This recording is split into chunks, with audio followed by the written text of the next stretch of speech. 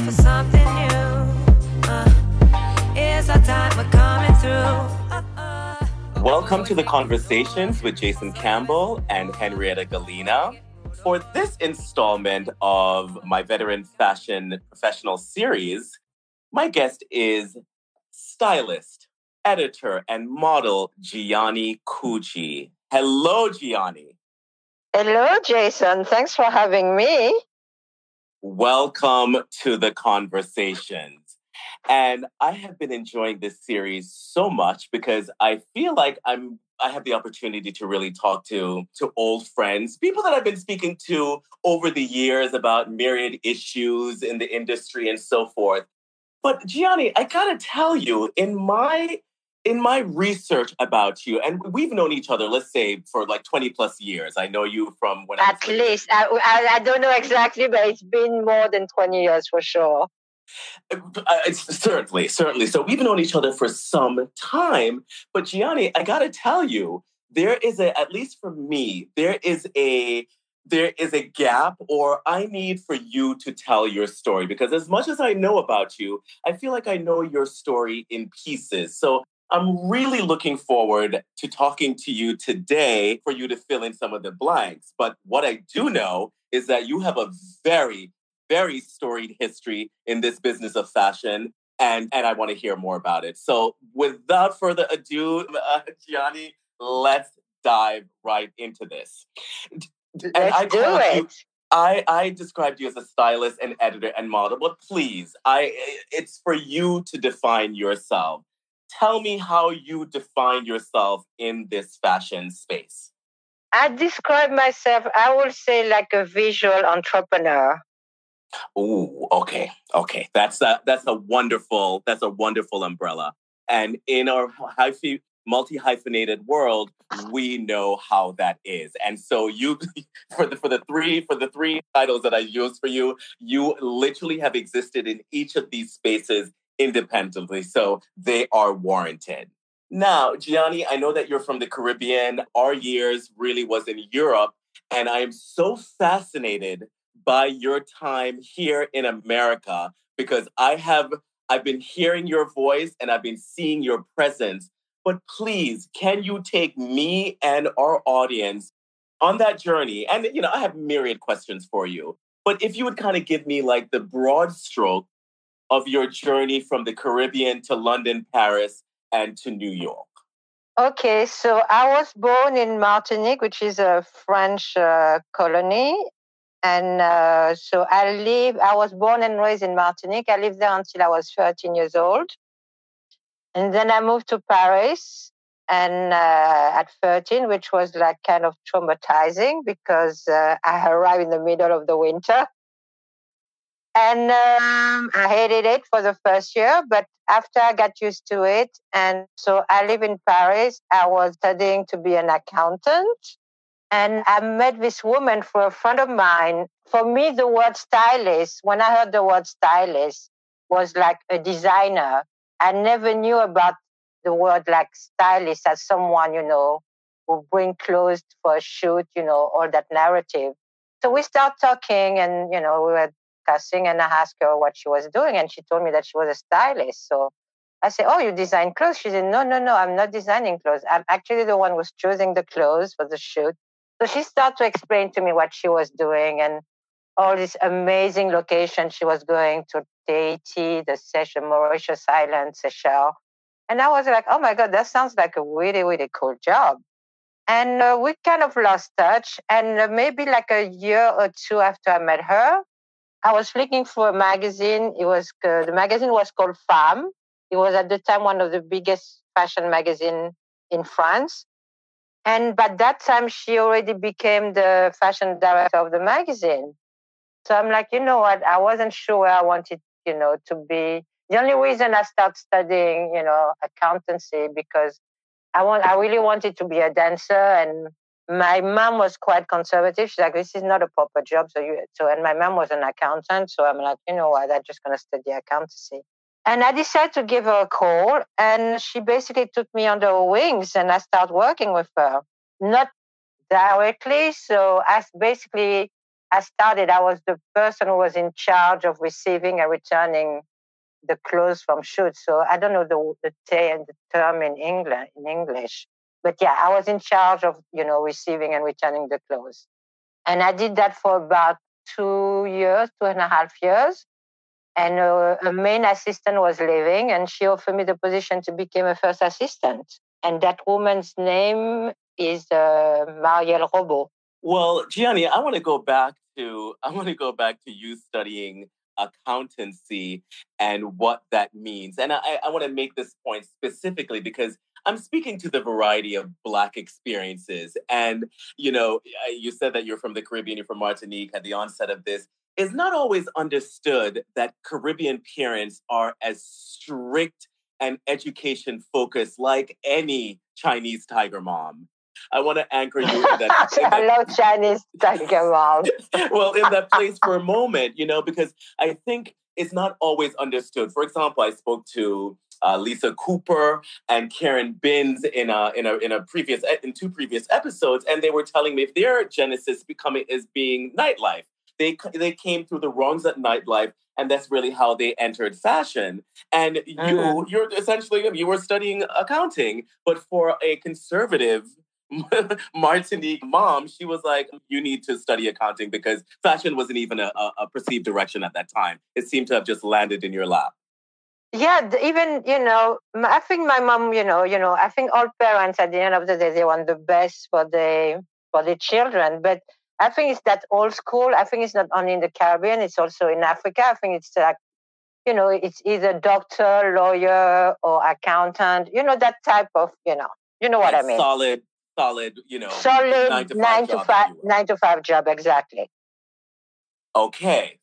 So you found your way into fashion via the introduction of this stylist that you didn't even know what the world of styling was. These were the early days. These things didn't have hard. Yeah, I'm talking about 87, 88 maybe, I think. Around 86, 87, something like that.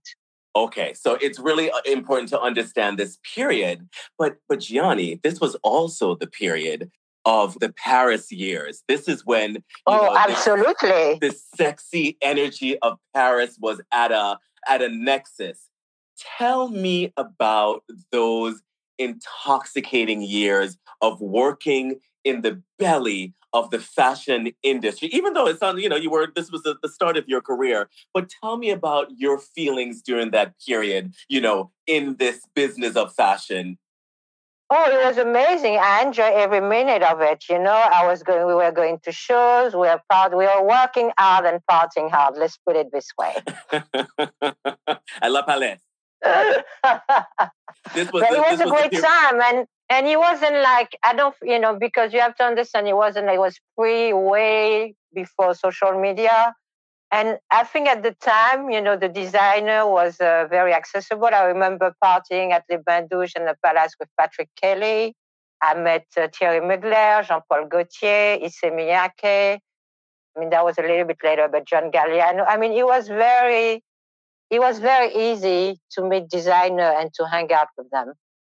Well, and let's stay in Paris here for a moment. I mean, historically, Black people, let's say American Black people, have gone to Paris. We have Josephine Baker, and we have our writer there, our Mr. Baldwin, of course, who's moved to Paris to find their liberation. And of course, those designers, you may have mentioned Patrick Kelly.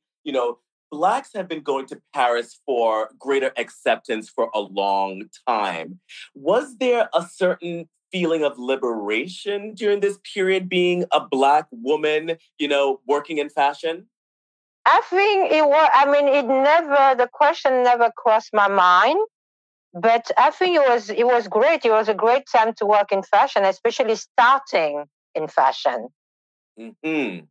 As a young Black woman, it was a great time to. Also, it wasn't that many of us. I'm pretty sure you can relate to that as well. Of course. And it wasn't that many Black people working in fashion at the time. Not many designers, not many stylists or hairdresser or makeup artists. It wasn't that many of us. At all. And there was also, let's be honest, this was around the post-AIDS, mid-AIDS kind of situation. I think what a lot of people fail to recognize is that there was a sort of a omission of a lot of on the rise talent during this period. Like a lot of the on the rise talent essentially died out. And there was a time where people, talents in fashion, just wanted to have a good time. It was after a very dark period. And actually the hangover of that dark period was still there. So there was a desire for something lighter. And there was also space to work. So I do want to sort of like culturally frame that period as well. It wasn't the period of and these are the 80s. This was the heady 80s of a lot of money and a lot of celebration. And as you said, La Bandouche and all these kind of places. This was a fun time.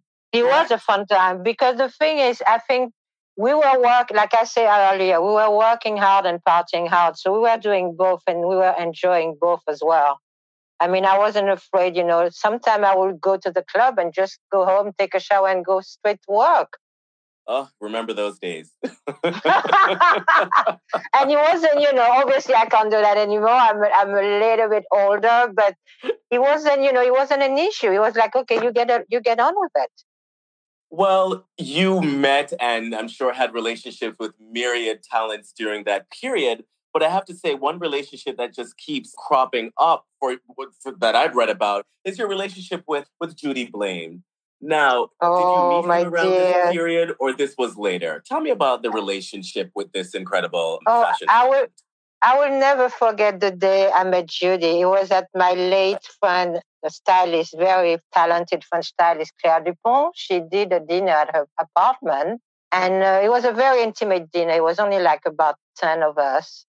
And John Galliano was there. It was actually the first night I met both of them at the same time. But for some reason, Judy and I would just click. It was just like organic. I don't know how to explain. We just started dancing and talking and we just clicked. That was in early 90s. I think it was probably 90 or 91. Okay. And so we stay in touch. And it was the reason why I moved to London in 94. And that was a really seminal period. This was during your work as a contributing editor for ID magazine. This is when you're working with Edward Inningful for a considerable period of time. Exactly. I mean, I met Edward actually, same thing. I met Edward around the same time as Judy. I met Edward through Andrew Walker. We were introduced backstage at the Comme des Garçons show, if my memory doesn't fail me. And yes, I probably met Edward in like early 90s as well, yeah. So it's around the same time. And so when I moved to London, Judy was like, I was coming out of a breakup. And Judy was like, just come to London and, I will help you out. He was just like so generous and, and kind. And I'm, in my head, I was like, okay, I'm going to go to London for a few months and see, and just taste the water. And I ended up living there for 16 years. It's amazing how quickly a period like that can pass, isn't it? Like 16 years. Now, during this period, Giannie, I'm more than certainly, we're traversing the fashion capitals and we certainly see each other during this period. But I have to say, I feel like something happened when you moved to America. Now, how long actually have you been living in the U.S.? I moved to the U.S. in September 2009. So it's going to be almost 12 years. Okay.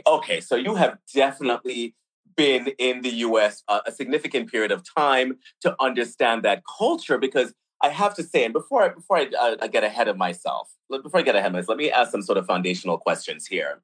Did you need to experience living in the U.S. to ignite a fire of activism? Because I feel like since you have been in the US, that you have been a real voice in this industry. And I'm wondering if it's the US that did that to you, or was there a turning point around that period that essentially steered you into a lane of activism? I think I was already an activist before I moved to the US, but my voice, let's put it this way, was unheard. Okay. And for some reason, it got more, it got bigger here. I don't know. It's because I'm French. I don't know. I just think it just, people heard me more when I moved to America, to New York. Well, and just to frame it for our audience, how I have perceived Giannie over the last decade or so is as an unrelenting activist for particular along the lines of racial causes, but for sure you do not ignore other social injustices that are out there. And your voice has been consistent and has been ardent. Like you have really stayed on top of issues. And it seems as though you have made no apologies. And it to be perfectly honest, it seems that it has been activism at all costs. And it has also been very, very interesting and very stunning to see where the culture has met you. So all that has taken place over the last year, I just have seen that as sort of like, you naturally folding into the work that you have been doing for a long time in advance of that. And I thought that was a stunning thing to happen. Like there was nothing disingenuous about your activism meeting this sort of amplified period of activism that we're experiencing now, is essentially what I'm saying. Yeah. No, you're right. Absolutely. And also the interesting thing I'm going to say, it's, of course, we know there is racism everywhere, but the racism in Europe is different from the racism in America.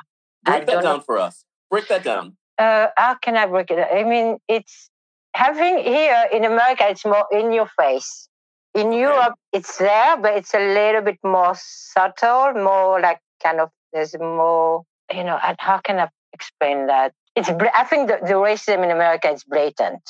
Unless you're blind, you can't miss it. Just for example, it's nothing related to fashion, but before I moved to America, I never heard of so many Black people getting shot. For me, it was the most shocking thing. Mm-hmm, and people, whatever it was, the policeman or the person who killed, not getting accountable for for the crime they did. So do you feel that the American culture is really what confronted you in a jarring way? Like you were like, wait a minute, this blatant overt racism that I'm experiencing here, that's something new for you? Oh, absolutely. Yeah. Yes, absolutely. So that's what you felt ignited, this fire of activism, if you will. I just couldn't stay silent about it. I would have feel very guilty if I stay silent about it. Let's put it this way.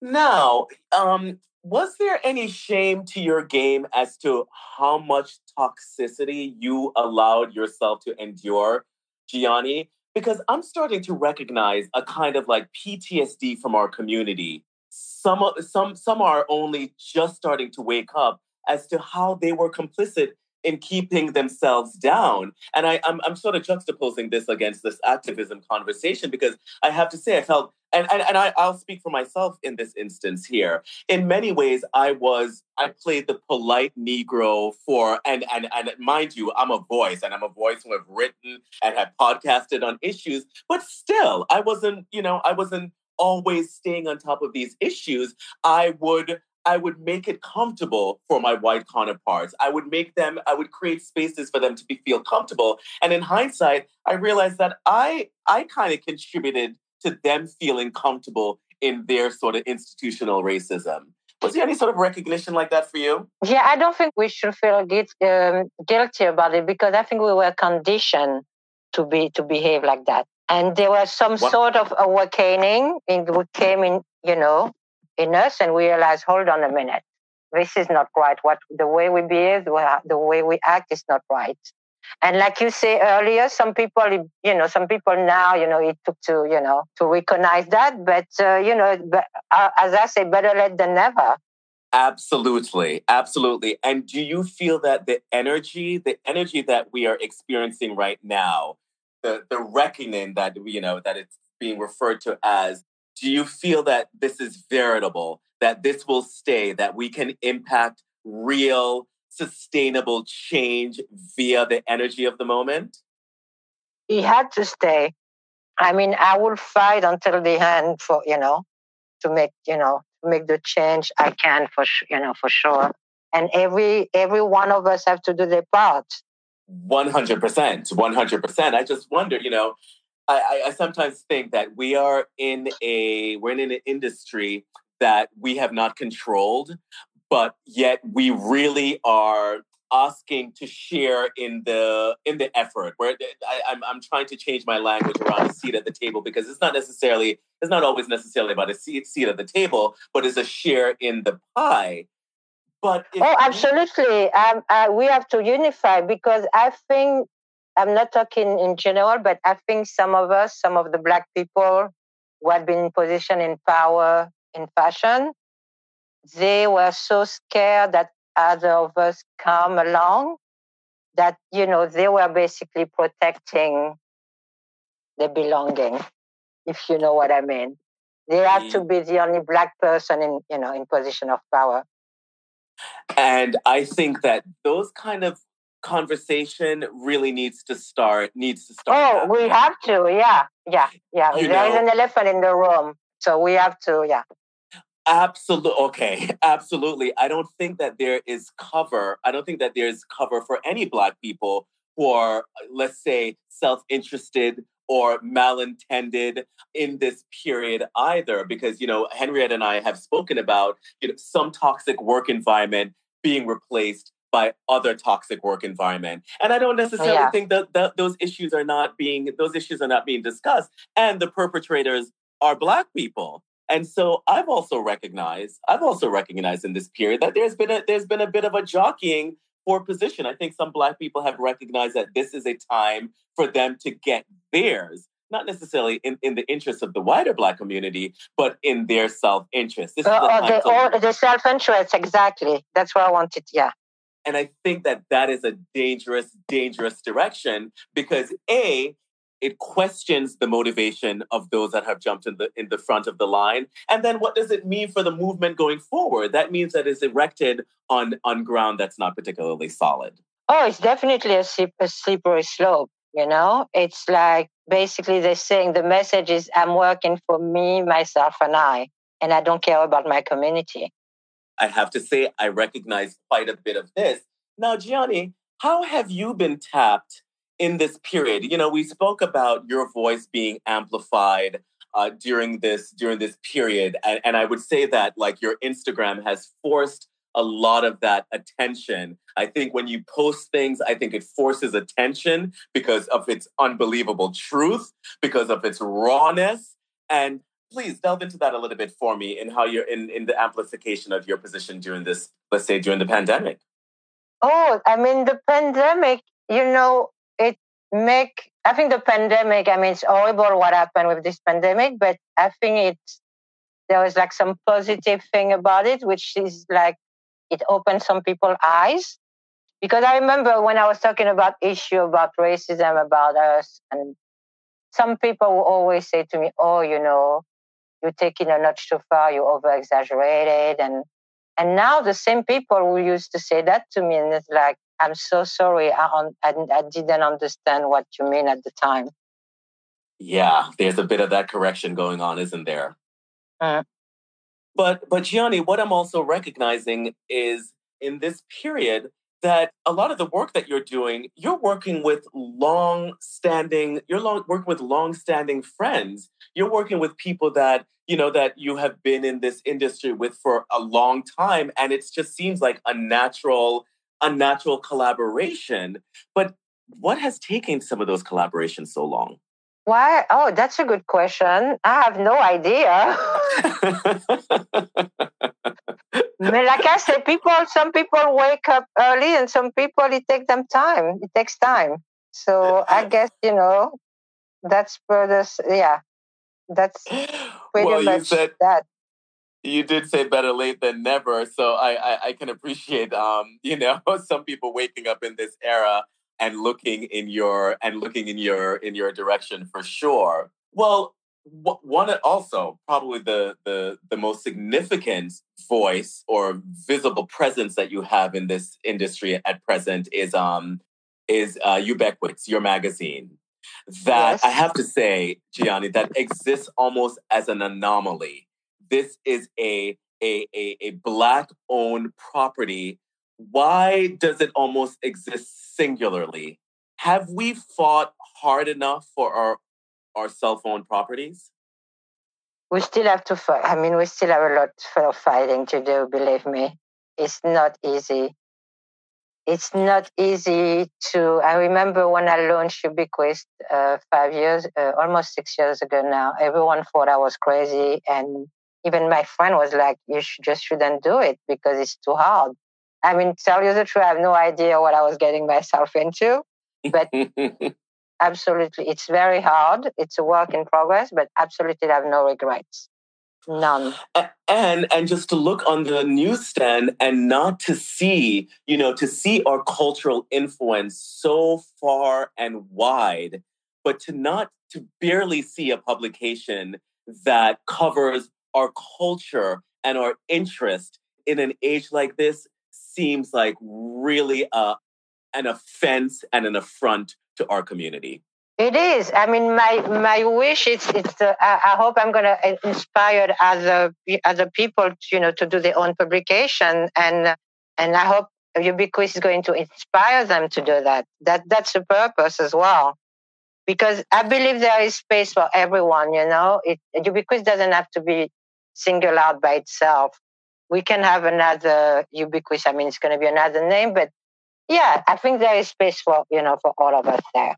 Absolutely. I think there's definitely space for more players, but what is startling to me is just the lack of that representation, particularly in recent times. And let's be honest, we're talking about the decade prior to now, and certainly now, if we look out there, we're literally, there are no entities that are out there really, with the exception of Ubiquitous, that's covering the community. And speaking to the attention that you're getting from the fashion industry as a whole, I was so struck by your recent issue having Angela Davis on the cover. You're, inside, you're covering talents and personalities like a Valerie Amos that are on your pages. Have the advertisers, have the fashion community come to support your editorial property in the way that it should be? Unfortunately, no. It's even still in this period. Even in this period, like I say, it's funny you say that because a few days ago I was having a conversation with a friend of mine, and we kind of like laughing about it. Like we're like, how many companies put those black square, a few months ago, and what's the result now? Nothing. We basically like back to square one. A lot of that was definitely performative. Oh, absolutely. And we knew, you and I think a few of us know about that. We know the fuckery when we see it, basically. Excuse my French. Absolutely. But still yet. And that's why we need to have these kind of conversations to remind people that anything can just be said out there. Anything just can be put out there. But if there's no follow through and if it doesn't actually happen, then it didn't happen. This was just using an opportunity, to promote something that is in fact not genuine to your organization. Just to give you an example, still, I created the magazine almost 6 years ago. Still to this day, there is some big brand. They refuse to lend me clothes for the magazine. And there's no reason. And they don't even give you a reason. They just don't respond to your email. They're just ignoring me. And Giannie, how do you combat, let's say a blatant racist act like that? Someone else may not put it in such a way, but I will call it a blatantly racist act because we know. It is racism. It is racism. And it's even worse because when I talk to some friends, they're like, oh yeah, but this one is using black model. I say it's called tokenism. They're probably using black model, but they won't let me borrow clothes for my black fabrication. What's the problem? Okay, so least the general audience out there thinks that, fashion has worked in quick order to clean up its house in a real way. That's simply not the case, because if there's a single Black publication out there that's not attracting the advertisers that occupy the space. And of course, this is giving a nod to the epidemic that we're in, the pandemic that we're in. Still yet, that interest has not been showed to your organization. No, I mean, that's what I'm saying. Don't be fooled because they're using Black model. That's not enough. I'm sorry. It's good, but it's not enough. It's absolutely not enough. It's absolutely not enough. What's your view? What's your midterm to long-term view on these changes, though, Giannie, that we're asking for? In one breath there's cynicism, in another breath there's hopefulness. What really encapsulates your feeling on where we're going? I'm trying to remain optimistic about the future. So I think that, slowly, I have to say some of the brands will ignore me. A few of them are starting slowly coming to the magazine. So we're already having a conversation.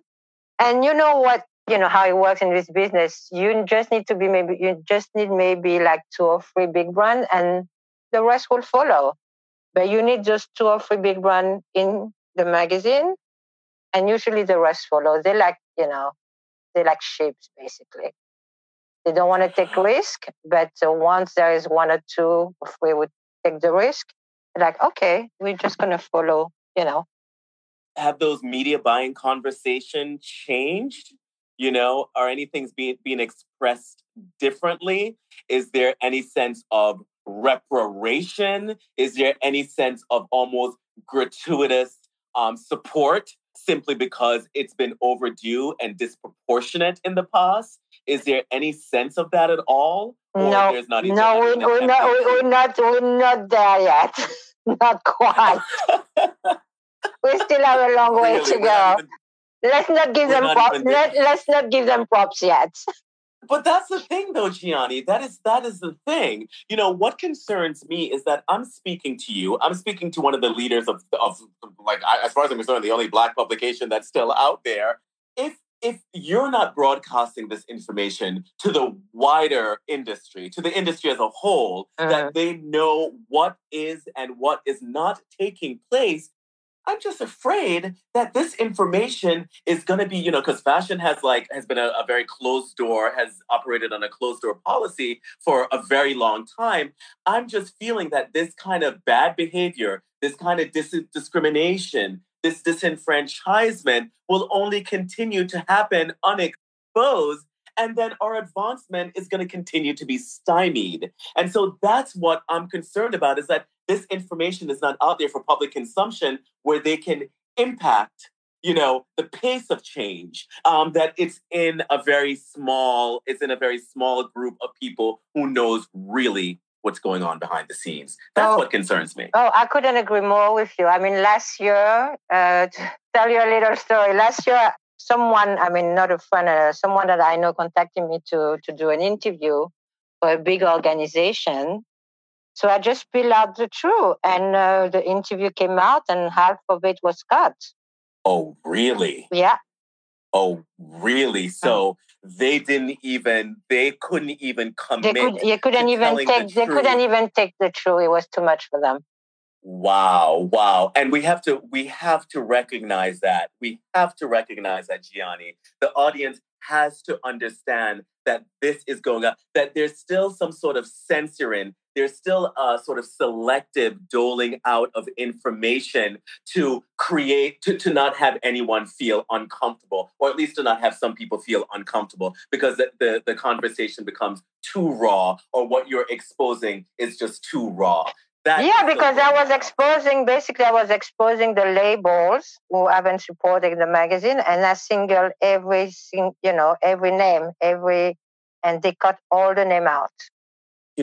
That's not the first time I've heard. Actually, someone that I know was in a very similar situation when it came to actually calling out the labels and calling out their practices, stating who didn't participate and why they didn't participate, that became verboten. That was like a no-no. Yeah. Like to actually name the players. It was like, oh, no. Well, we can't do that. Well, then what are we really talking about? So I'm like, why do you contacting me for an interview? You tell me, you want me to tell the truth. I'm telling you the truth.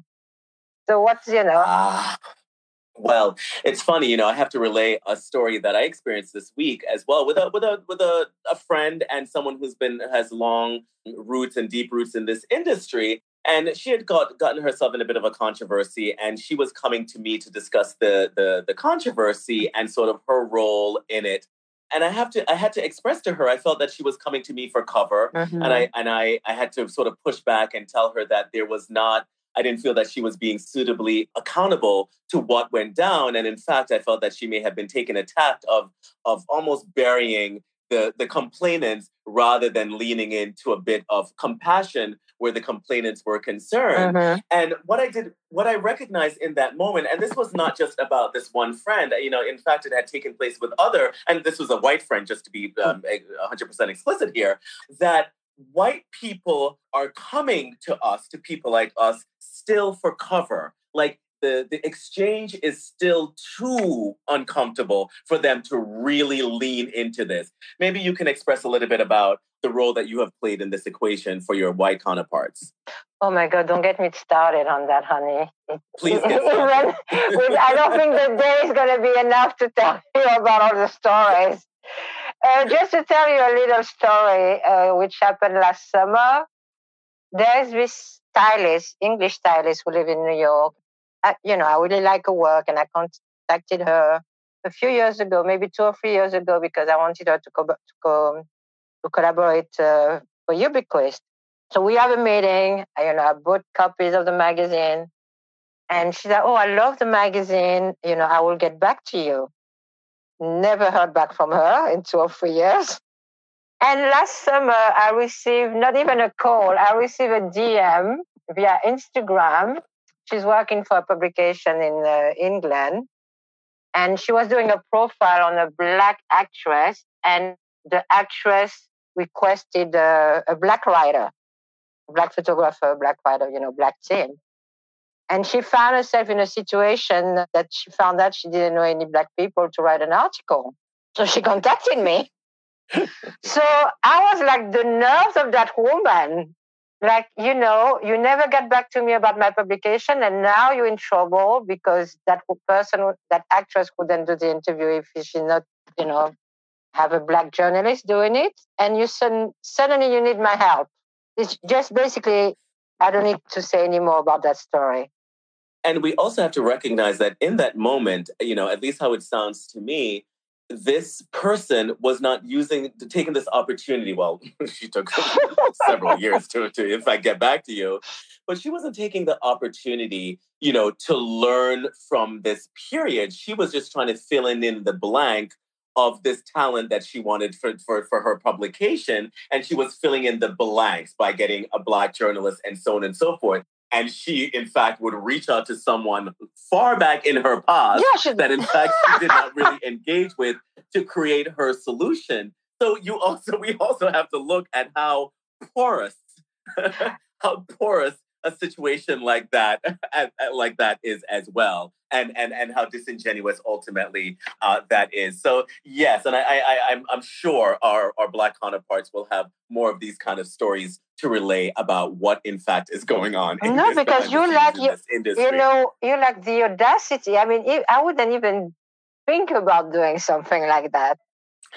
But in this age, when you find egg on your face and you're like, oh my gosh, there's this storm around me where, Black people and people of color are looking to be recognized, to be seen and heard, and you realize that you have not been seeing or hearing them all of your professional career, you get a bit panicked, and you're gonna try to upturn any stone that you can to to get to get what you need. So I see how it becomes a bit of a panic moment for some of the players in this industry. Now, Giannie, one of the things that I pick up from your post on Instagram, and that sort of is an important part of your narrative and storytelling is that you pay homage to the ancestors and predecessors. Whose thinking has helped to shape your worldview, particularly as it relates to the issues that we're speaking about in this forum? Oh my God, there are so many. I mean, the way I was brought up is always respect to the elders. That's, that's my motto, one of them. And I hadn't been inspired by, by so many people. I mean, in no particular order, there is this Aimé Césaire, which is like one of Martinique treasure. He was a politician, a writer, philosopher, cultural luminary. James Baldwin, Zora Neale Hurston. I mean, there is so many. I mean, I'm lost for word now. But there is people like what's the name? This actress which I love, Freddie Washington, I don't know if you remember that movie with Lana Turner. I think there was like two versions actually. I forgot I forgot the title of the movie, but she was playing. It was She was like a black light-skinned girl who was passing. She wanted to be white. There are two faces that I'm seeing, but not Lena Horne. But the names that Lena Horne is one of them, but the other name is not coming to me. So her name was Freddie Washington, and she was a big advocate for the Black cause. And you have to remember, it wasn't easy at the time. I mean, we're talking about like the 40s, 50s in Hollywood, And there is also, what's the name? The famous one who was playing with Harry Belafonte. Dorothy Dandridge. Dorothy Dandridge, yes, that's the other one. That's the light-skinned one that you were talking about. Yes, Dorothy. Yes, like these kind of figures who their stance may not have been popular at the time, but they still took a position and were vocal about it. Yeah, and recently in France there is this actress that I love, black actress called Aïssa Maïga. She wrote and 8 other black actresses wrote the experience of racism in the showbiz, world in France, like, being a black actress in France. Which that's a whole other conversation as well. Absolutely. Because that's one of that's a real difference, I have to say, that's not always discussed, is like the black identity in Europe juxtaposed against the black identity in America is a very different energy and is not always understood from one to the next. Both of us have had the experience and exposure, to both cultures, and so we have a perspective. But I think it's really important to delineate. I won't get too deeply into it right now because I do have some strong opinions on. Oh, you're right. It is because I remember it's just like I remember like seeing my Black American friends in Paris, how they were received, and with like and us like from the West Indies or Africa, it was a different agenda. Definitely something I would like to break out, and maybe Henrietta and I will break that out in a distinct podcast. But yes, they're real. There are tremendous differences there. And then on the final note, Giannie, what's your forecast now for the cadre of young Black designers and stylists and that group that's happening now? What's your feeling on their futures? I hope their future is going to be bright. The thing is, it's happened, it's just happened so suddenly. So it's kind of ironic at the same time because it's like you see Black everywhere. It's like we never seen so many Black stylists. A photographer is starting a little bit, but stylists and makeup in like major publication. I mean, I'm not going to name them because I don't want to advertise for them, but you know what I'm talking about. And it's just like this, we almost, maybe it's not the right word, but we almost suffocating now because there are so many of them. It's like those people have been around for quite a while now, maybe a few of them, the young one, in the last few years. And suddenly they're all coming out of the woodwork, like they're just in your face. And it's like, oh my God, suddenly you realize that Black people are existing, Black talent are existing. But I'm Well, all you know, for it being also, positive, as I say. So I hope it's not going to be a trend. That's all I can say. well, on that note, that seems like a great note to punctuate this conversation on. Gianni, thank you so much for weighing in on this. I feel like I have been downloaded quite a bit more information on you and your trajectory. And I hope that we can talk again in the future on some of these I matters. really, really hope so. It was great talking to you, Jason. And I hope A to pleasure, my dear. see your beautiful face soon in live, not over the phone. Indeed. Indeed. We'll have to rectify that. No, hopefully soon. Thanks, Gianni. Thank you, darling. Have a great day. Thanks. You too. Bye. Ciao.